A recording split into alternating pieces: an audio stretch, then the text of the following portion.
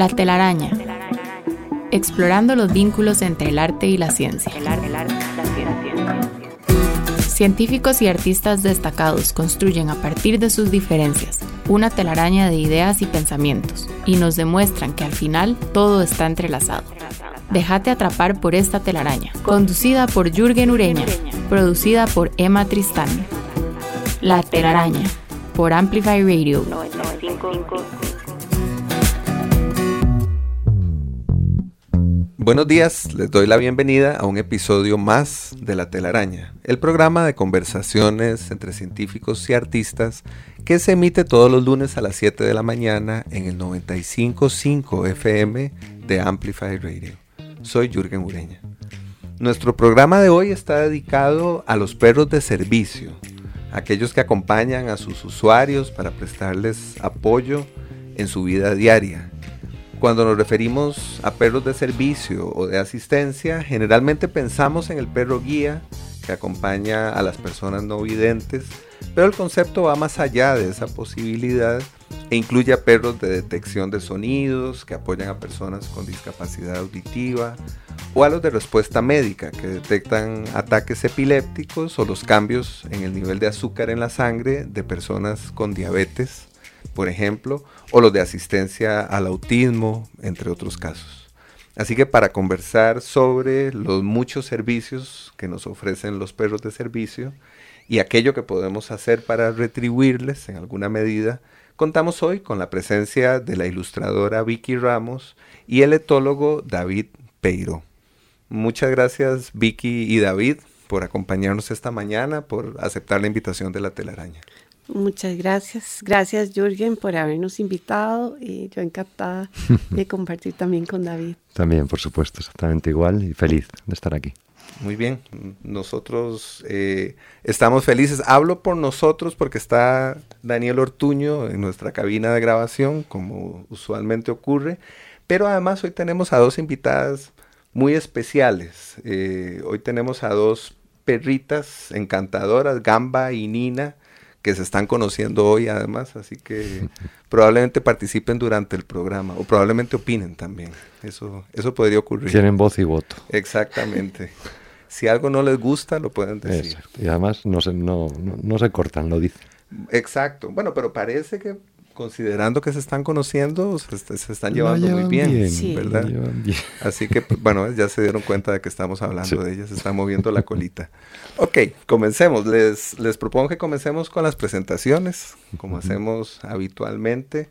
Les presento a Vicky Ramos, comentándoles que en su carrera profesional, Vicky ha publicado más de 100 títulos como ilustradora, y ha recibido reconocimientos como el Premio Nacional de Artes Aquileo J. Echeverría, el Premio Juan Manuel Sánchez del Instituto de Literatura Infantil de Costa Rica y 2 nominaciones en la lista de honor del IBI, que es una selección internacional de libros sobresalientes de la literatura infantil y juvenil. Desde su taller, que tiene un nombre muy hermoso, Gato y Medio Producciones, Vicky realiza ilustraciones para proyectos editoriales, también talleres y exposiciones colectivas.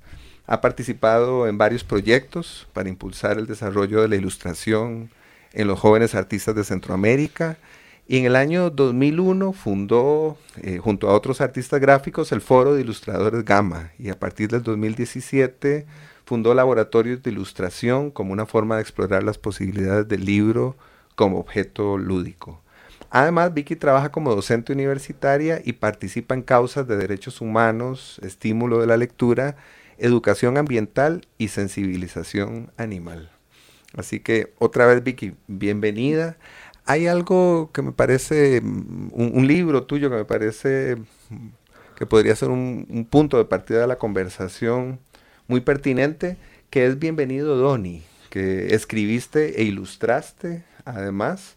Es un libro sobre los retos diarios que enfrenta un perro guía y sería muy interesante que nos contaras, por favor, sobre el origen y el proceso de escritura y de ilustración de este libro. Bueno, muchas gracias. Por supuesto, Jürgen, en realidad, Bienvenido Donny fue producto de una experiencia, ¿verdad?, personal. Mi esposo es no vidente. Entonces tuvo la oportunidad de tener un perro lazarillo, un perro guía. Y al principio teníamos, digamos, cierto escepticismo, sobre todo él, ¿verdad? De enfrentarse a una situación muy diferente. Estaba acostumbrado a caminar con su bastón. Y después de esta experiencia fue llamado para tener un perro de servicio. Y entonces él fue a Estados Unidos a entrenarse con el perro, un mes. El proceso de los perros guía, aquí está David que me puede ampliar mejor todavía, empieza desde que ya detectan cuáles son los cachorros que son aptos para aprender mejor, ¿verdad? Los comandos y la socialización con las personas. Entonces, es un tema muy interesante como de desprendimiento, porque primero se desprenden de su mamá, ¿verdad? De sus hermanitos, y los adopta una familia para que el perro se acostumbre a vivir en una familia. Después de que vive con la familia, empiezan a aprender, como quien dice, entran a la escuela, ¿verdad? A aprender todo lo que tiene que aprender un perro guía, y ya se tiene que desprender. La familia tiene que estar dispuesta a desprenderse del perro porque sabe que lo va a tener solo como durante 6 meses a 1 año, ese perro. Lo va a tener de cachorrito como hasta el año, y al año desprenderse del perro para que el perro pase a manos del instructor. Una vez que el instructor ya lo enseña a hacer todos los comandos y todo, el último mes es, digamos, el conjunto del perro con la persona no vidente con la que el perro va a trabajar. Son compañeros de trabajo, ¿verdad? Entonces, toda esa parte es muy, muy difícil también para la persona, ¿verdad? Que va a ser usuario del perro, porque es una nueva experiencia. En el caso de Álvaro era una experiencia nueva. Y bueno, cuando él vino aquí, después de estar entrenándose en un entorno tan ordenado como en Estados Unidos, ¿verdad? Ordenado en el sentido de las aceras, el orden público, ¿verdad? De la ciudad. Venir a una ciudad como San José tan desordenada, con huecos en las aceras, con ventas ambulantes, con gente que se brinca a los altos y todo. Entonces nos daba un poco de susto, ¿verdad? También de miedo. Entonces cuando vino empezamos a caminar las primeras semanas a ir a entrenarse a San José, porque él trabajaba en Heredia, entonces le tocaba tomar buses, taxis y todo desde Heredia hasta la casa en Curridabat. Entonces cuando yo lo acompañé a hacer esas exploraciones y esos primeros entrenamientos ya en la vida real, como iba a ser, el primer día yo me estresé tanto, ¿verdad? Que ya yo llegué a la casa y empecé a llorar, porque yo veía y me dolía mucho el perro, me dolía ver todo lo que el perro hacía por él, ¿verdad? Me impresionó demasiado ver lo que el perro era capaz de hacer, la inteligencia, todo lo que, la capacidad de desobedecer si el perro veía que no estaban bien las cosas, que le estaban dando una orden, como decir, siga caminando, y el perro ve que hay un hueco, y la persona que no ve no sabe eso. Entonces el perro tiene lo que se llama desobediencia inteligente, que es para decir no me voy por ahí, me voy por otro lado, o ver que vienen muchos carros subiendo una calle, entonces el perro caminando inclinado, cubriendo a la persona. Yo no entendía por qué, y entonces Álvaro me explicó, es porque si a mí me atropella un carro, primero lo va a golpear a él.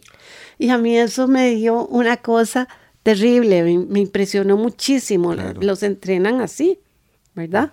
Eso es, y entonces a mí me impactó muchísimo eso, ¿verdad? Entonces yo dije, no, yo tengo que hacerle un libro a Donnie. Es un héroe para mí, ¿verdad? Entonces yo quise, así salió una cosa súper espontánea, no era ninguna obra literaria, no era la pretensión ni nada de eso, simplemente era un cuentito de cómo era la vida de un perro de la casa al trabajo y del trabajo a la casa, y cómo al final del día el perro necesitaba también liberar toda esa tensión y esa energía y llegar a jugar. Y después siempre que Álvaro andaba con Donnie en algún lado, había los chiquitos, personas, mucha gente decía, ¿lo puedo tocar? Entonces había que explicarle por qué. Sí, espérese cuando ya esté sentado, cuando la persona no esté caminando en la calle, cuando las cosas estén más tranquilas, lo puede acercarse y tocarlo y todo lo que quiera. Claro, sobre eso sería muy interesante conversar, sobre esos protocolos o eso que es necesario aprender en relación con los perros de servicio. Y por supuesto David aquí es una persona que también tendría mucho que contarnos sobre perros de servicio. Lo presento rápidamente y ya abrimos la conversación.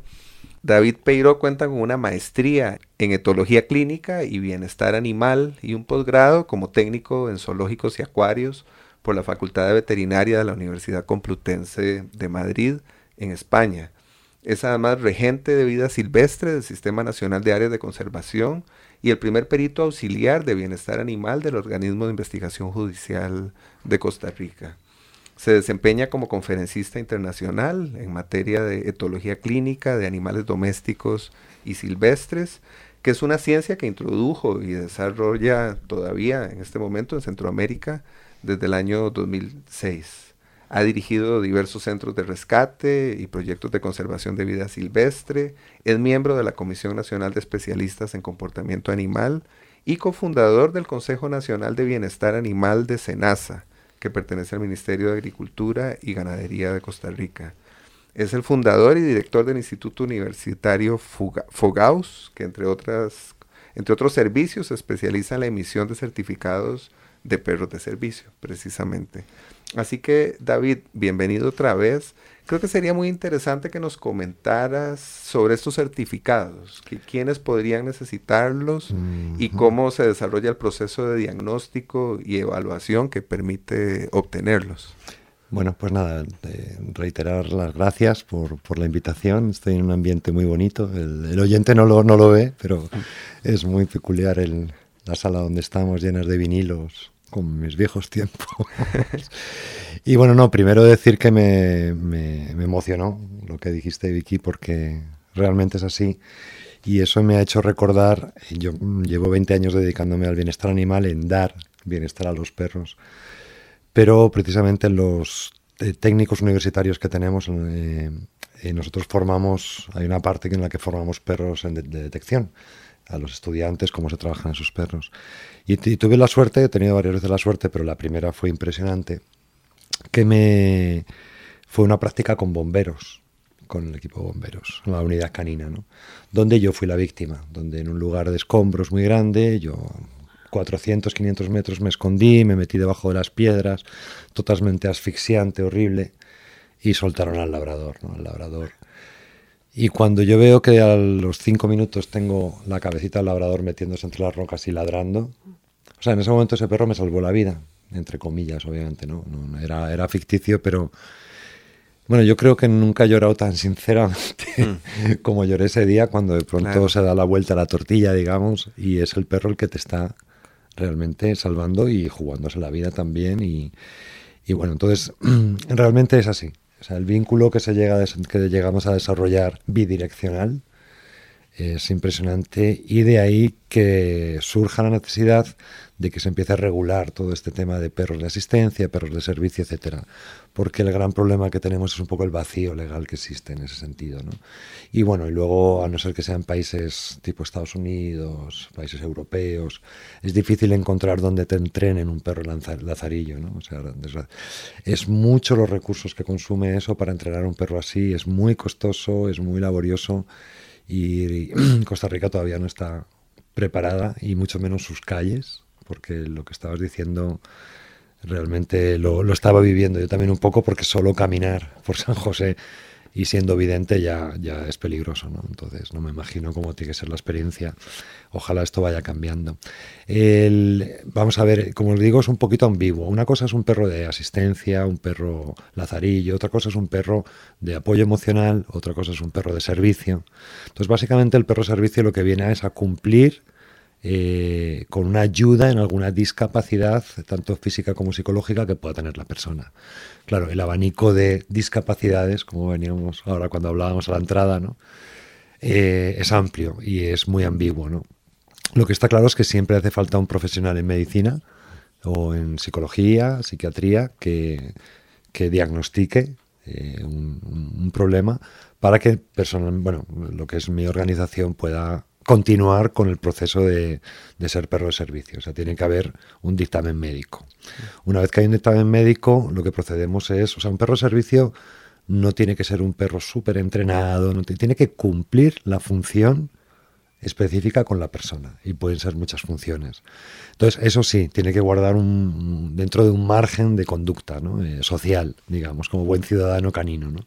Tiene que ser un perro que no sea agresivo, que no se altere en determinadas situaciones, que pueda tener, en fin, varios aspectos que podemos comentar después con más detalle para que lo puedan llevar. Ahora en las aerolíneas, todo, bueno, lo de apoyo emocional ha sido ya como una mafia que se ha montado por ahí, porque todo el mundo quiere ir con su perro a todos lados. O sea, ya es parte de la familia. No es un hijo porque es un perro, y en la humanización es donde está, precisamente para mí veo maltrato en la humanización, ya lo veremos por qué, pero sí que es parte de la familia, y donde van ellos, vamos nosotros, ¿no? De hecho, acabamos de sacar una certificación pet friendly para los negocios en el mundo entero. Es la primera que se saca en el mundo certificada por un ente normativo, como es el Instituto de Normas Técnicas, y vamos a empezar a regular todo este tema, ¿no? de cómo puedes ir con tu perro, porque son espacios para personas donde los perros son bienvenidos. Entonces, eso va a implicar también que la gente se tenga que esforzar en educar a su perro para poder ir a los diferentes lugares, etcétera. Pero bueno, volviendo al tema, sí, básicamente se necesita una discapacidad de cualquier tipo, y luego haber un proceso de entrenamiento del perro con la persona en determinadas situaciones para poder y realmente entrenar al perro en esa disfunción que pueda tener, si es que podemos alcanzar a ello, porque no siempre se puede, no contamos con tiempo y medios. Pero básicamente sí, sería eso, el perro de servicio. Estoy muy, muy a gusto en este programa para poder explicar un poquito qué es lo que puede hacer un perro por nosotros, pero también cómo tenemos que manejar al perro de forma que respetando su especie. O sea, tratarlo como perro. Muy bien. Hace unos minutos, volviendo a lo que comentaba Vicky, o lo que comenzó a contarnos sobre los animales de servicio en lugares públicos, ¿verdad? Creo que hay mucho también que podríamos conversar, aunque yo les pediría tratar de ser sintéticos en cuanto a sus observaciones sobre qué nos falta por aprender o qué es necesario recordar en cuanto a las pautas de comportamiento o a los límites que menciona justamente David en los espacios compartidos. ¿Qué debe ocurrir para que ese proceso sea fluido y funcione? Bueno, yo creo que ahora con la pandemia nos dimos cuenta de la importancia que tenían los perros y los animales en la convivencia, ¿verdad? En las casas y todo. Y también ahora con la ley de bienestar animal, la última, creo que hay también ciertas pautas y normas que los usuarios de perros tenemos que cumplir, ¿verdad? Y que no sacar perros sin correa a la calle porque puede ser peligroso. O sea, yo creo que somos nosotros los humanos los que tenemos que educarnos para que la convivencia con los animales pueda ser se puede dar de la mejor manera, ¿verdad? Y poco a poco es un proceso de aprendizaje, de educación que definitivamente nos va a beneficiar a todos. Creo que cada uno que ya tenga un perro o un gato debería tener un manual de instrucciones. Uh-huh. Okay, porque estamos trabajando con una especie que es otro planeta. El perro es planeta perro, el gato es planeta gato. Son totalmente percepciones de la vida absolutamente muy distantes a la nuestra. Y lo primero que tenemos que hacer es conocer qué tenemos para poder darle un manejo adecuado. No es lo mismo tener un caballo que un perro, que una gallina o que un gato. O sea, un perro y un gato son dos planetas diferentes totalmente, ¿no? Uno es solitario, el otro es hipersocial. Entonces deberíamos tener un manual, debería haber una regulación, empezando por la venta de perros, que eso está muy descontrolado. No soy nada amigo de vender un amigo, pero aún así hay un tiempo mínimo de separación de la mamá. Todos los criadores, la mayoría, lo que quieren es vender, muchos de ellos, y entonces te venden el perro con una separación temprana de la mamá, simplemente con que el perro esté hasta los 2 meses y medio con mamá y hermanos, ya te garantiza que va a ser un perro equilibrado. Al contrario, un perro que ha estado menos tiempo te garantiza que va a ser un perro desequilibrado de por vida, porque sus 3 primeros meses son nuestros 6 primeros años de vida. Todo lo que les pase en ese momento, entonces cuando hay una separación temprana, ya de momento va a ser un perro que no va a saber el lenguaje corporal, no va a saber socializar con otros perros, no va a saber comportarse en grupo, no va a saber controlar la boca. Entonces ya de entrada teníamos que empezar por ahí, ¿no? Por el comienzo, el manejo de cachorro. Como bien has dicho, Vicky, que con el perro de tu marido, bueno, pasó eso, ¿no? Que tuvo un periodo de infancia, que tuvo que estar en una familia, probablemente con una serie de instrucciones que les dieron, que socialicen con muchos perros, con niños, con situaciones, en esa edad, ¿no?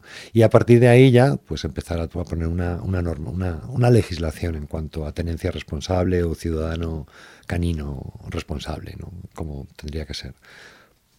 Bueno, pues muchísimas gracias, fantástico. Creo que tenemos un primer bloque muy claro y con una serie de ideas que me parecen que nos ofrecen la posibilidad de desarrollar una conversación más adelante. De momento les propongo que hagamos una pausa y ya volvemos. La telaraña en Amplify Radio 95.5. Vínculo y tejido, arte, ciencia, trampa. Los hilos que conectan la vida de nuestros invitados construyen la telaraña en Amplify Radio 95.5. Hola, estamos en una telaraña que hemos dedicado a conversar sobre perros de servicio con la ilustradora Vicky Ramos y el etólogo David Peiró. Le solicitamos a Vicky que nos propusiera una canción y nos propuso Torn, Torn, Torn de The Birds. Todo un clásico, ¿no? Así que vamos a escucharla y al regreso la comentamos.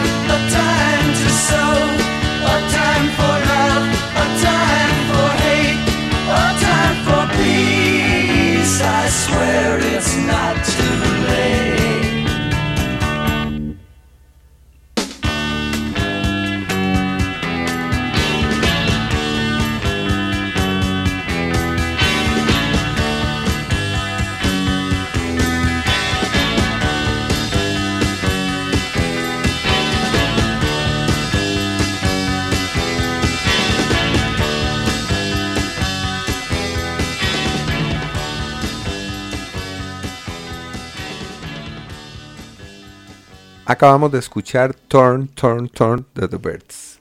Contanos, por favor, Vicky, ¿por qué nos propusiste escuchar esta canción?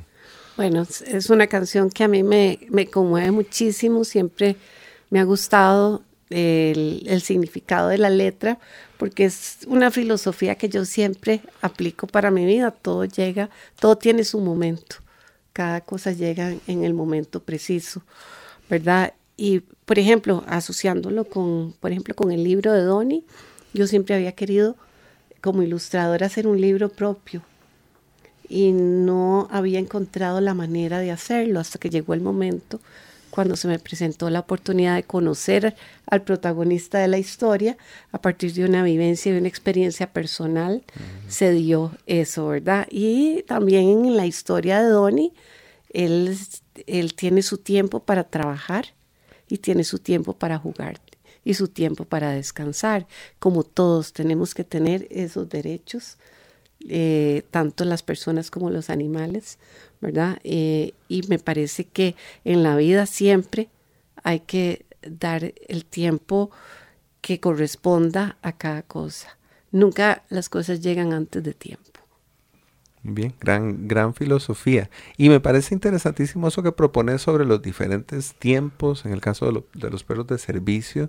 Y yo preguntaría aquí cómo se les enseña la diferencia entre el tiempo de trabajo y de descanso, ¿verdad? Y qué proporción entre uno y otro se recomienda incluso, ¿no? Bueno, yo realmente soy más especialista en comportamiento animal más que en perros de servicio per se, pero sí que hay una cosa que está clara. Yo cuando estudié en España recuerdo que tenía clases de física, no educación física, no, sino física 4 horas los lunes, 4 horas los miércoles, y acabé odiando la física. Entonces, siempre el aprendizaje para el perro tiene que ser algo que le guste, eso para empezar. Entonces, siempre tiene que ser algo divertido, tiene que ser igual que los perros policía que vemos que detectan drogas, etcétera, no son drogadictos, están buscando la pelotita, están buscando el juego. Sí, entonces por eso digo siempre... La gente es un mito que la gente tiene, perdón que haya interrumpido. No, por favor. Sí, desde luego, eso es, obviamente, son súper perros, pero están buscando una presa que es la pelota de tenis, ¿no? Y nada que ver con el mito urbano ¿no? Pero sí que está claro que el sistema de aprendizaje siempre va a ir en positivo, siempre se trabaja con refuerzo positivo, nunca se pega, nunca se grita. El perro no tiene que obedecer por miedo, tiene que obedecer porque va a obtener un beneficio, que puede ser atención, cariño, ¿no? De pronto un pedacito de comida, lo que sea, ¿no?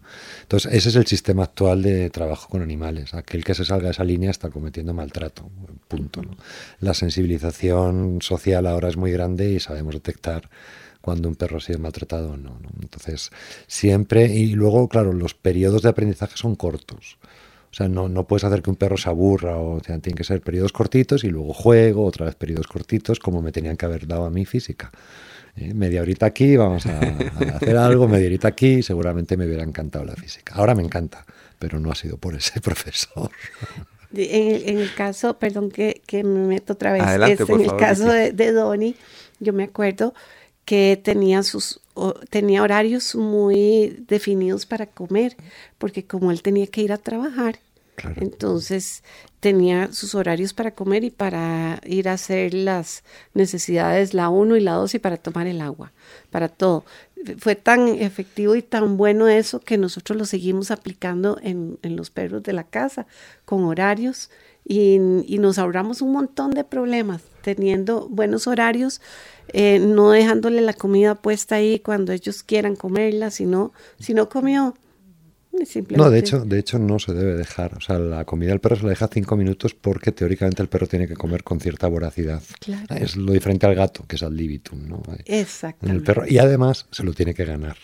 Eso. Se lo tiene que ganar porque en la vida nada es gratis y eso es contra natura. Cuando te dan todo hecho, entonces uno de los problemas que tienen los perros en las casas, que viven realmente contra natura porque no se esfuerzan en conseguir. Entonces, claro, bueno, imaginaos también las personas que no se esfuerzan para conseguir las cosas, ¿no? Acaban perdiendo emoción, ilusión, alegría. Eso. La emoción entonces, por ejemplo, es Gambita, importante, que la tengo ahora aquí, cada vez que va a comer se hace su sentado, su tumbado, le hago que le pegue un tiro, se muere, toca un poco el piano, me contesta unas preguntas que le hago y come. Y se lo ha ganado. Los de nosotros también. Ellos hacen todas, como decimos nosotros, todas las coqueterías del mundo cuando ya llega la hora de la comida. ¿verdad? A las 5 de la mañana y a las 5 de la tarde. Eso sí, reloj, sábado, domingos, feriados, tener esa disciplina de levantarse, darle la comida y ya. Después vienen todos corriendo a acostarse un rato, duermen un ratito se hacen más. Imprescindibles, ¿verdad? Sí, sí, sí. Hace un ratito Vicky comentaba sobre el mito de los perros que buscan droga y no sé si quedó suficientemente claro o sería interesante tal vez redondearlo un poco o explicar un poco más estos perros son perros profesionales, o sea, son profesionales como tal, se han estudiado su carrera, desde pequeñitos ya pasan por una selección muy, muy, muy severa porque se requiere de muchas cualidades para llegar a ser un perro detector. Ten en cuenta que estamos hablando de cosas explosivos, drogas, búsqueda de personas enterradas, etcétera, ¿no? Entonces ellos se les entrena sencillamente con que cuando encuentran el olor dentro de unas cajas, que se pone un sistema de cajas, ellos van oliendo las cajas y cuando encuentran un olor X, de pronto si se está enseñando de cero, por ejemplo marihuana, de pronto huele a marihuana y sale una pelota. Sale una pelota y el perro se vuelve loco porque es un animal de presa y precisamente su obsesión es la bola. Entonces, claro, obviamente cuando vuelve a pasar por las cajas y vuelve a identificar ese olor, lo asocia a la presa, a la bola. Y por eso se sienta, ladra, o según como se le haya indicado, y de pronto vuelve a salir la bola. No hay drogas, no hay perros adictos a las drogas, ni es que ni cosas de esas. Lo que te comentaba de la asociación, hay gente que le pregunta a uno, y pobrecitos, los drogan, ¿verdad? Para entrenarlos. No, todo se hace a través del juego. Sí, es que resulta que los dos tenemos una fundación y no lo sabíamos. Ah, pero es que eso que se conversó fuera de micrófonos, sí, entonces tal vez hay que ponerlo aquí adelante. Pero ahora después hablamos. Que se dedica a recoger perros precisamente jubilados. Perros jubilados que han trabajado con la policía. En algún momento y pasó por un accidente, pasó la situación. Mi esposo encontró una noticia que se habían encontrado un perro escarbando en los basureros de San José y resulta que era un perro que había sido un perro de servicio. Entonces, mi esposo dijo, ¿cómo es posible un animal que le ha dado tanto a la sociedad anda en la calle como un perro descuidado, ¿verdad? Entonces empezamos a indagar y nos dimos cuenta que no había posibilidad de que los perros que ya no podían trabajar porque ya habían trabajado suficientes años, ya estaban cansados o estaban enfermos, los mismos policías que con los que habían trabajado no se los podían llevar a su casa. Eran cosas. O otras personas, tal vez ellos no podían, pero otras personas que se podían inscribir como posibles usuarios, ¿verdad? De los perros, no podían tampoco porque los perros eran un bien del Estado. Entonces, si se donaba, no se podían donar, no se podían dar. Entonces, había perros que tenían 2 y 3 años de estar ahí. Y los pobres policías no tenían la culpa, ellos tenían que estar cuidando a los con los que estaban trabajando y a los que ya se habían jubilado, eran una recarga de trabajo, ¿verdad? Entonces los perritos, algunos estaban frustrados, tenían unos niveles de comportamiento complicados, otros sí se pudieron ver a tiempo. Y bueno, y esa fue, digamos, la fundación que se logró. En realidad la fundación se hizo para poder recibir bienes del Estado que ya el Estado no necesitara. Esa fue la forma como se encontró para poder recibir, que los pudiera recibir Valientes por Siempre, la asociación Valientes por Siempre, y entonces podérselo dar, ¿verdad? A Daniel, a David, que trabajaron con el perro y que se lo quieren llevar para su casa, pero no podían en ese momento porque podía ser ilegal, ¿verdad? Podía ser un problema, se podían ver envueltos en un problema. ¿Fue la primera fundación que se hizo para eso? ¿Perdón? Fue la primera fundación.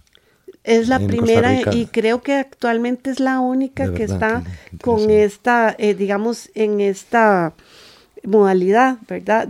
Nosotros lo que hacemos es nada más servir como puente para poder dar los perros. Entonces vieras que había, digamos, policías que hasta que lloraban cuando ya se podían llevar el perro con el que habían trabajado y que han sufrido de verlo ahí, el perro encerrado, ¿verdad? Mucho tiempo, sin podérselo llevar a su casa y ya se lo habían podido llevar. Sí, y es que además la mayoría de estos perros están en jaulas. Están en caniles. Están en caniles, sí, bueno, tienen que estar encerrados. Instalaciones, sí, así. Ahora digamos que han mejorado mucho, ¿verdad? Las instalaciones, sí, sí. Y también había que hacer un proceso de desprogramación de lo que los perros estaban acostumbrados a hacer. Entonces un grupo, digamos, de personas de la asociación que se dedican, quiero decir los nombres, Tatiana y Leo van a jugar con los perros todos los fines de semana. Ellos van a jugar con los perritos que van a jubilar para que ellos sientan que ya no van a ser policías, ya no tienen que ir a trabajar. Entonces yo los admiro porque ellos tienen esa disciplina y ese amor realmente de ir a jugar con los perros, ir a hacerles cariñitos, los cepillan, juegan con ellos y todo, y ya después el perro está más tranquilo y menos estresado cuando ya va a ir a donde una familia.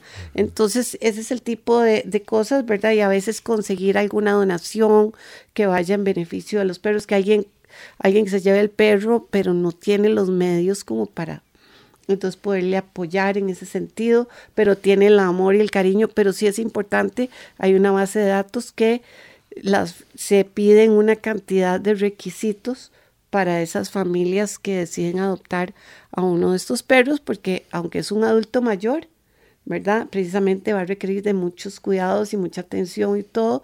Entonces hay toda una serie de parámetros que se piden a la familia para entender que no son cualquier perro el que están recibiendo. Y otra cosa es un compromiso de confidencialidad. No pueden decir en qué trabajó el perro.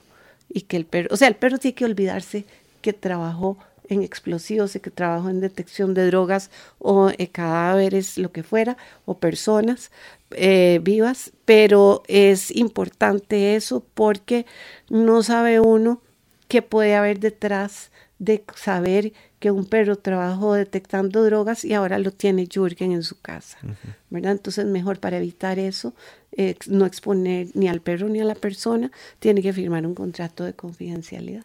Para permitir además que el perro se pensione en condiciones, que se desconecte completamente de esa vida y que reciba una mínima retribución en sus últimos años por todo aquello que hizo, ¿no? Como debe ser. Como debe ser. Correcto. Bueno, pues muy bien. Creo que hemos ido ampliando un poco nuestro tema de conversación. Creo que hemos ido entrando en otros rincones, como se supone que se hace cuando se conversa. Vamos a hacer aquí una pausa y ya volvemos. La telaraña en Amplify Radio. La telaraña. Científicos, artistas, humanos, descubriendo lo que nos separa, lo que nos une. La telaraña en Amplify Radio 95.5. Hola otra vez, seguimos conversando sobre perros de servicio, enredados felizmente en una telaraña, con la ilustradora Vicky Ramos y el etólogo David Peiró. Hace algunos minutos escuchamos a The Birds, nos propuso Vicky escucharlos, y ahora David nos propone escuchar Laika, del grupo español Mecano. Mecano, sí. Vamos a escucharla y ya casi volvemos para comentarla. Era rusa y se llamaba Laika. Ella era una perra muy normal. Pasó de ser un corriente animal a ser una estrella mundial. La metieron dentro de una nave para observar la reacción. Ella fue la primera astronauta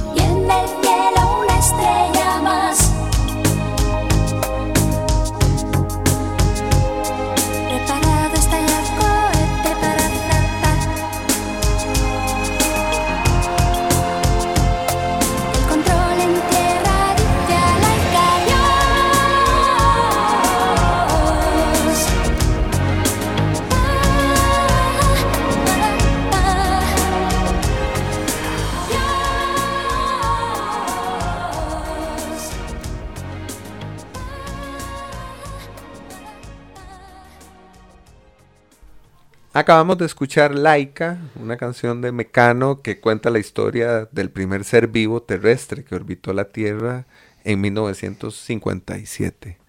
Contanos, por favor, ¿por qué nos propusiste escuchar esta canción, David? Bueno, creo que aparte de que yo ya tengo mis añitos y soy de la época de Mecano, realmente creo que representa muy bien lo que hacen los perros por nosotros, ¿no? El sacrificio que incluye su vida para el servicio del ser humano, ¿no? Entonces, a mí siempre me ha creado un conflicto, como a todos los que amamos los animales, ¿no? Crea esa dicotomía entre por qué tiene que ir este animal, por qué tiene que sacrificarse por nosotros, sabemos que no va a volver, o sea, esa carita, bueno, no sé si han visto el vídeo, pero esa carita uno llora, ¿no? Realmente, porque dices, es que no sabe, ¿no? Y lo que está haciendo por la humanidad. Y sin embargo, pues todo lo que gracias a perros como Laika, gracias a perros como el de tu marido, pues hemos logrado, ¿no? En la sociedad. Entonces, ya te digo, ese conflicto que crea a veces uno no sabe muy bien cómo salir de él, ¿no? El mundo está lleno de animales que se sacrifican por personas. O sea, eso lo vemos constantemente en todos lados, incluso animales que no han sido entrenados para ello, ¿no? Es un instinto. Sí requiere que sean animales sociales, obviamente. Un gato no creo que que dé la vida por su tutor. Ya no les llamamos dueños ni propietarios, ahora hemos pasado a llamarles tutores. Vamos a ver si eliminamos la palabra dueño, porque no creo que ningún animal tenga un propietario. Pero sí, como te digo, eso es lo más que puedo llegar, mi conclusión, ¿no? O sea, sé que a veces es necesario, no sé si en este caso lo era o no, pero el conflicto que me crea es severo, ¿no? Y cuando ves ese perro como el de tu marido, que está tenso, que es su trabajo, que tiene que hacer lo mejor posible, que tiene esa vinculación con tu marido, y que ves que sufre, ¿no? Pues uno se siente como... Claro, pero también la persona lo necesita. Lo que pasa es que luego yo creo que eso se retribuye al perro. Estoy seguro que tu marido se lo comía a besos a cada rato, ¿no? Entonces era una relación de mutualismo, digamos, que se establece. Muy interesante. Ahora sí, ya el tema de perros, animales de experimentación y todo lo que se hace, ya creo que incluso se ha descontrolado mucho, ¿no? Ahí sería como una cuestión ética. Sí, ya entramos en otro plano, ¿no? Pero vamos, una Laika pues hizo mucho por nosotros, pero me parte el alma. Y bueno, abrió una especie de debate mundial justamente sobre esto, sobre el maltrato, los experimentos con animales. Aquí la pregunta sería, ¿en qué medida ese debate o esa conciencia ha avanzado? ¿Cuánto hemos avanzado en cuanto a normativas y conciencia sobre el maltrato animal desde 1957, cuando se produjo este lanzamiento? O sea, los últimos 20 años, perdona, Vicky, no sé si vas a decir algo, en los últimos 20 años la sensibilización por los animales ha sido brutal. Sí. O sea, brutal. Está habiendo un cambio, como que el ser humano está cansado del ser humano, necesita de alguna forma volver al contacto con la naturaleza, y yo creo que los animales representan eso, ¿no? Hay muchísimos más derechos, en muchos países están muy avanzados, Costa Rica está avanzando bastante también en la materia. Cojea un poquito todavía con el tema de animales de experimentación, hay muchos intereses cruzados de empresas, universidades, etcétera, ¿no? Pero bueno, ahí se va avanzando, pero sí que está claro que la misma presión social es la que está provocando cambios en la legislación. Muy bien, sí, estoy totalmente de acuerdo con lo que dice David, ¿verdad? Del avance que se ha hecho, ¿verdad? Ya aquí se aprobó hace... ¿Como cuánto? Como unos 5 años la ley de... 4 o 5 años. ¿Verdad? La ley de bienestar animal, donde 17. Se mejoraron muchas de las condiciones. Hubo que echarse cualquier cantidad de pulsos, ¿verdad? Con ganaderos, con todo, ¿verdad? Mucha gente. Y entonces yo creo que hay que encontrar como equilibrios, ¿verdad? Puntos de equilibrio como en todo, ¿verdad? En el caso, recuerdo ahora que vos dijiste lo de la relación de Álvaro con Donnie. Álvaro decidió no traerse otro perro, Lazarillo, porque cuando el perro cumple una cantidad de tiempo de trabajar con una persona no vidente, es una de las opciones, y tiene mucho sentido, es que lo devuelvan otra vez para original. Buscarle a otra familia que lo adopte para su vejez. Al perro, ¿verdad? Para que no tenga que seguir como trabajando. Para que no tenga que seguir trabajando, y porque no todas las personas no videntes tienen los medios para mantener a un perro. adulto mayor y luego traer otro perro y tener 2 perros grandes, ¿verdad? No todo mundo tiene los medios para hacer eso. Entonces, en el caso de Álvaro dijo, no, yo no voy a traer a otro perro porque no tengo corazón de que Donny me vea que yo me voy con otro perro y lo dejo a él en la casa. Entonces fue como un amor. Dijo, yo me quiero dejar a Donny, esa era otra opción, dejar a Donny y renunciar a traerse otro perro lazarillo, yo creo, para quedarse con Donny como si fuera una mascota. Sí. Donny llegó a ser una mascota. Pero yo no creo que sea excluyente. O sea, no es excluyente, en pero tu caso, en algunos, ¿verdad? En otros casos sí. En otros casos sí, en el caso de nosotros no era excluyente. Pero en otros sí, obviamente. Pero en otros casos sí tiene que ser excluyente, ¿verdad? Y en ese sentido, pues él decidió que ya no traía a otro perro, sino que Donny iba a ser el perro, ¿verdad? De la casa, y así fue, ¿verdad? Hasta sus últimos días le hicieron una fiesta de despedida de jubilación en la oficina, le dieron regalos y todo, y un año después Donny murió de haberse jubilado. ¿Con qué edad? Iba a cumplir 12 años. 12. Sí, ya estaba en una edad, digamos...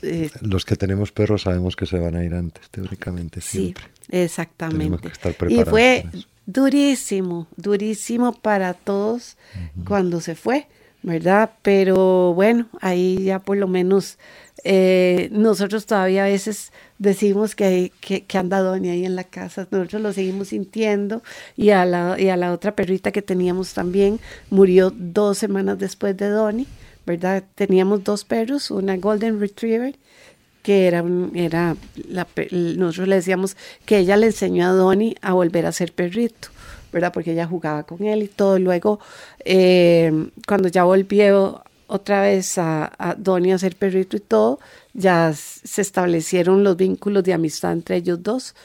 Y fue muy bonito. Nosotros decimos que siempre están ahí. No se fueron físicamente nada más, pero siempre están en el corazón de nosotros. Pero sí, digamos, en cuanto a el avance del bienestar animal, hay grupos también, los veganos, por ejemplo, esos son duros, ¿verdad? Con el tema de bienestar animal, ¿verdad? Yo creo que al final, para conseguir un cambio legislativo en esta materia, y supongo que en todas, pero en esta que es la que nos dedicamos, hace falta mucha presión, y hace falta incluso, o sea, llegar a ser bastante duros, ¿no? Para poder presionar y que haya estos cambios. Entonces, todos estos grupos han hecho un gran trabajo, desde luego. Sí, todo, yo creo que todo va sumando en positivo para que se vayan dando cambios. Y yo percibo otro cambio importante en esta línea que está asociado al lenguaje. Hace unos minutos decía David, ya no nos consideramos dueños, no nos llamamos dueños, hablamos de tutores, de usuarios, de compañeros. Podríamos hablar un poco de esto. Justamente creo que esa es la palabra que describe mejor esta relación. Sí, es que primero empezamos por la comercialización de animales. O sea, me parece no sé, la vanidad humana, quiero esta raza, quiero la otra. A mí el perro que más me gusta es el perro más feo que pueda existir. Si es que da igual, o sea, da igual que sea feo o bonito, son todos bonitos, o sea, aunque sea para ti corto, con la mandíbula para afuera, o sea, puede ser el perro que más puedes querer en tu vida sin que tenga ninguna raza, ¿no? Entonces, mientras tenga 4 patas, rabo y guau. Ahora, ¿cómo puedes comprar habiendo tantos en la calle, ¿no? O sea, es que sinceramente no me parece ético. Luego todo el campo del que se lucra tanta gente, al no haber una regulación de esto. Y bueno, hay muchos perros, de hecho, que el tutor, bueno, en este caso propietario, porque lo compra, ¿no? Como cosa, sí. Lo compra muy pronto, se separa la madre, todo ese mercado negro que hay. Él mismo ha sido el culpable de que se genere ese problema de conducta en el perro porque no ha pasado el tiempo adecuado, la socialización con el ambiente. Él mismo es el que lo bota a la calle porque no se porta bien cuando él mismo ha sido el culpable. En fin, al final es un círculo donde realmente lo que tiene que haber es una regulación, una legislación al respecto con eso y educación, como todo. Educación, porque es un cambio cultural lo que necesita Costa Rica. A mí me alegra porque hace unos 5 años uno iba a los pet shop y a las veterinarias y te encontrabas perritos de raza en jaulas, Pero todavía sigue Todavía eso. se ve eso. Claro, y todo Yo eso veo lo siguen cada vez vendiendo menos, las fábricas de perros. Pero veo cada vez menos en las veterinarias. Porque se meten toda la gente que ya ha sido educada con este tema y están hartos los de los pet shops que se le meta gente a decirle qué edad tiene ese perro, por qué está ahí ese perro. Exactamente. Y entonces ya están a la defensiva. Yo soy de los que entra también siempre a advertir empáticamente y yo creo que se va a ir cambiando. Poquito a poco se va a ir regulando. Pero lo que sí es fundamental es que el perro en los 3 primeros meses de vida tenga un correcto proceso de socialización con el ambiente para ser un perro equilibrado. Cualquier perro que no haya pasado por eso probablemente va a ser un perro que acabe abandonado en la calle, maltratado, amarrado a una correa en la casa porque se tira a los carros, se tira a la gente y al final somos nosotros los que hemos creado eso, ¿no? Y yo te iba a preguntar, David, digamos, hay razas que es de perros que digamos que son más complicadas que otras en ese sentido, o eso no, es todo es el manejo que se da en los 3 primeros meses de vida. Obviamente cada raza tiene su peculiaridad, pero cualquier perro educado correctamente en ese periodo crítico de socialización va a ser un perro con el que se pueda convivir, perro de terapia, perro de lo que sea, perro de lazarillo.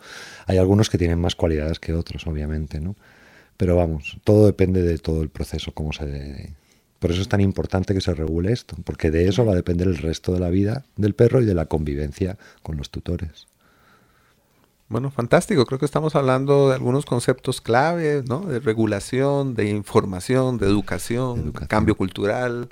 Sí. Creo que hay mucho por delante, pero podemos decir también que mucho ha cambiado en los últimos años, cosa que realmente es... No, y fíjate solo la cantidad de sitios que ahora que se están haciendo pet friendly, ¿no? Es súper importante. Nosotros, parques nosotros con la certificación, con el Instituto de Normas Técnicas, nos han llamado moles, centros comerciales que no quieren ser pet friendly, que no quieren meter perros y nos llaman porque sí tienen que hacerse pet friendly por la misma presión, claro, porque la gente va, o sea, un perro es parte de la familia.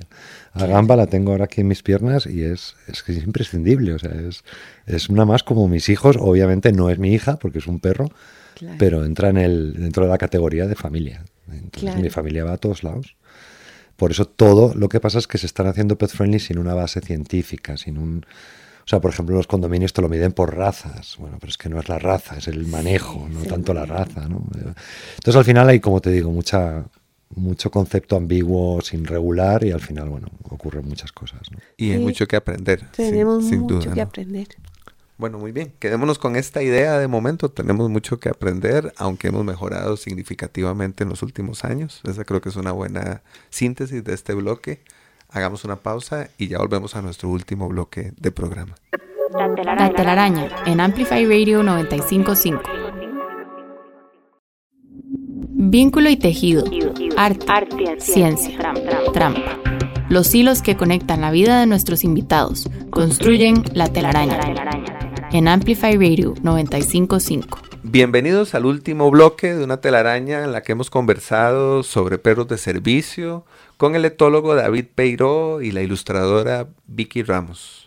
Nuestro invitado ausente de hoy es Togo, un husky siberiano que fue el líder del equipo de perros de trineo que llevó la antitoxina contra la difteria en el norte de Alaska, en el tramo más largo y difícil de la llamada carrera del suero en 1925, hace alrededor de 100 años, hace poco menos de 100 años. Durante esa carrera, el grupo de perros, liderado por Togo, recorrió 425 kilómetros en medio de una de las peores tormentas de nieve que se recuerdan al día de hoy. En el año 2011, la revista Time declaró a Togo el perro más heroico de la historia. Y en diciembre de 2019 se estrenó una película dedicada a este suceso, protagonizada por Willem Dafoe, en el papel del dueño de Togo, que es un noruego llamado Leonard Seppala. Y Togo, bueno, pertenece sin duda a esa categoría de perros a los que nos hemos referido cuando recordábamos a Laika, por ejemplo, con los que siempre estaremos en deuda. Y aquí la pregunta sería, ¿de qué formas podemos saldar esa deuda con los perros heroicos? O incluso si no es posible decir que todos los perros de alguna manera lo son. Bueno, yo creo que como seres humanos tenemos una gran responsabilidad, ¿verdad? Y nos toca definitivamente el aprendizaje, cuando cerramos el segmento anterior dijimos, hay mucho que aprender, definitivamente. Todos los días tenemos mucho que aprender y tenemos mucho que aprender nosotros de los animales, más de ellos, ¿verdad? Que ellos de nosotros inclusive, ¿verdad? Y hay que educar mucho sobre lo que estábamos hablando, sobre el maltrato, sobre la tenencia responsable de los animales. Sobre todo eso tenemos que difundirlo de diferentes maneras, desde la escuela, desde las casas, en las comunidades, en el comercio, en todo, procurar siempre que haya una oportunidad para educar sobre bienestar animal, hacerlo. Bueno, sí, totalmente de acuerdo contigo. Yo creo que, bueno, que vamos por el buen camino. Creo que realmente el ser humano se está dando cuenta del valor que tienen. O sea, que ya la etapa de medieval, ¿no? Donde el antropocentrismo reinante y todas las ideas que había ya. Entonces yo creo que sí, que vamos por el buen camino. Es educación, es la clave de todo, educación. Ya me doy cuenta que todos los niños están locos con los animales, vienen generaciones nuevas, se están creando. Vamos por el buen camino y añadiría sencillamente que para devolverle a los animales lo que nos han dado es respetar lo que son, nada más. O sea, respetar a cada uno como es, con sus peculiaridades. Si tenemos un gato, pues dejarlo en paz, que es lo más que le gusta al gato, que lo dejen en paz. A veces te busca, lo acaricia, se va, eres una parte de su territorio. Al perro reconocerlo como perro, tratarlo como perro, o sea, respetar a cada especie. El caballo, cómo se maneja. Nosotros en la universidad damos clase de doma natural. De pronto ves a una instructora manejando un caballo que es 20 veces más grande que ella y lo maneja solo con el cuerpo, con alegría, comunicación. O sea, uno se pone a llorar viendo eso porque dices, ahora sí, estamos ya alcanzando un nivel de entendimiento y de empatía con el animal que no teníamos antes, ¿no? Porque, bueno, en lo que es la historia, el manejo de los animales siempre han sido autómatas, ¿no? Siempre han tenido un carácter funcional. Ahora no, ahora ya el animal no solo es funcional en algunos sentidos, pero básicamente forma parte de nuestra esencia, ¿no? Y de nuestro día a día. Entonces creo que de verdad vamos por el buen camino, a veces un poquito más lento, otras veces más rápido, pero vamos bien. Yo coincido en que la situación ha mejorado muchísimo y de veras me entusiasma que sea así. A mí también me conmueve un poco como a David lo que ocurre, por ejemplo, cuando una persona se comunica con un caballo, ¿verdad? Sí. Sencillamente con un pequeño movimiento de su cuerpo, de su mano. Es realmente impresionante. Les propongo, volviendo a Togo y al tercer tema musical de nuestro programa, que escuchemos una de las piezas que forman parte de la banda sonora de esa película. Jürgen, perdón, yo no he visto la película. ¿Cómo se llama? Se titula Togo. Togo. Voy a buscarla. Sí, es producida por Disney. Creo que se puede encontrar en diferentes plataformas. Y bueno, cuenta esta historia, que es una historia realmente épica, heroica, muy en la línea de las novelas de Jack London, ¿no? ¿Cómo? Y con este actor, además. Entonces, sí, hay varias razones para ver la película. Claro.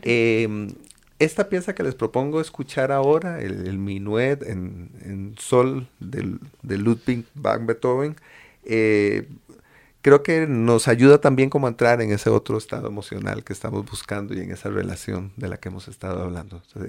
Se trata de una versión interpretada por el violinista Misha Elman. La escuchamos y ya regresamos para el cierre de nuestro programa.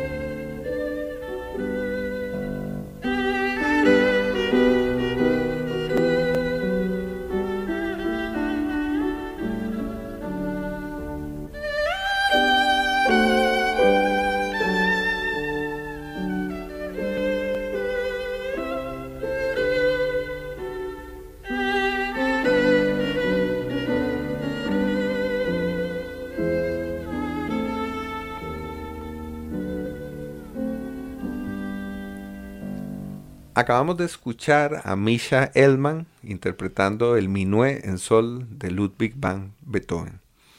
Me queda nada más preguntarles qué se nos queda o qué se nos ha quedado por fuera en nuestro programa de hoy a manera de cierre, entendiendo que por supuesto el tema da para conversar muchísimo, pero si hay alguna inquietud o alguna cosita que se quedara por ahí en el aire a partir de lo que hemos conversado. Bueno, yo pienso que hicimos un recorrido bastante general, ¿verdad? De diferentes situaciones sobre los perros de trabajo y los perros, digamos, las mascotas que tenemos en la casa.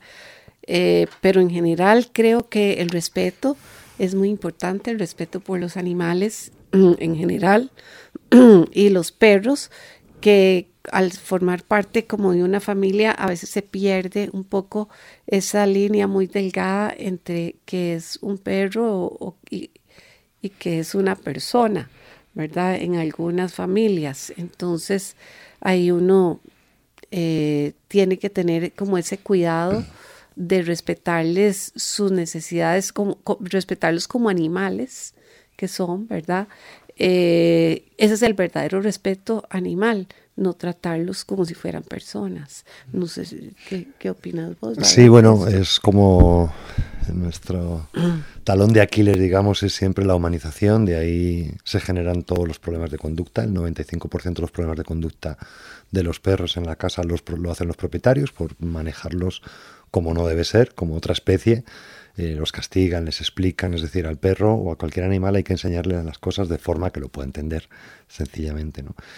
Y sí queda pendiente un poquito el extremismo con el amor animal, que está muy bien, o sea, amarlos en extremo también, pero también tienes que amar al ser humano, en el sentido de que se está dando un poco una situación de que el animal es el oprimido, el ser humano es el opresor, entonces yo quiero a los animales pero odio a las personas, ¿no? Y al eso final pasa también, yo me he dado cuenta. Pasa también mucho, y en realidad lo que se hacen son enfrentamientos entre personas, cuando en realidad lo que tenemos que hacer es colaborar entre nosotros, ser cómplices, empáticos, para poder tener fuerza, para poder precisamente ayudar a los animales. Entonces se está dando un poquito ese efecto, ¿no?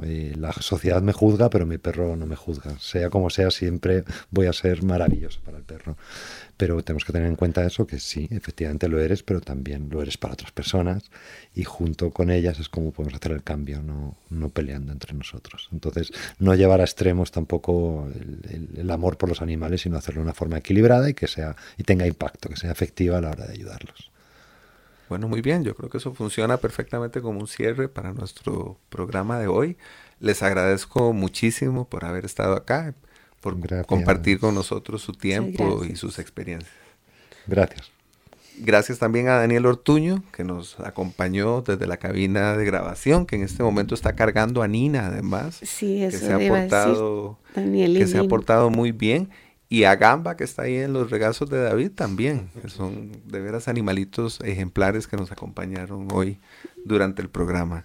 Gracias también a Emma Tristán, la productora de La Telaraña, y a las personas que nos sintonizan todos los lunes a las 7 de la mañana en el 95.5 FM de Amplify Radio, o a quienes nos escuchan después en las plataformas en las que se emite el programa, como Spotify o la plataforma de la propia radio Amplify. Además, les recuerdo que no estaría mal si se enredan en nuestras redes sociales. La Telaraña tiene redes y pueden encontrarnos en Facebook o en Instagram, así que también pueden seguir los programas de La Telaraña a través de las redes sociales.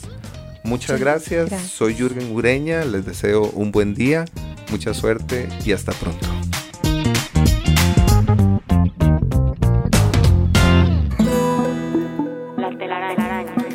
Explorando los vínculos entre el arte y la ciencia, conducida por Jürgen Ureña.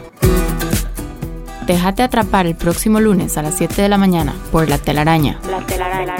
En Amplify Radio 95.5.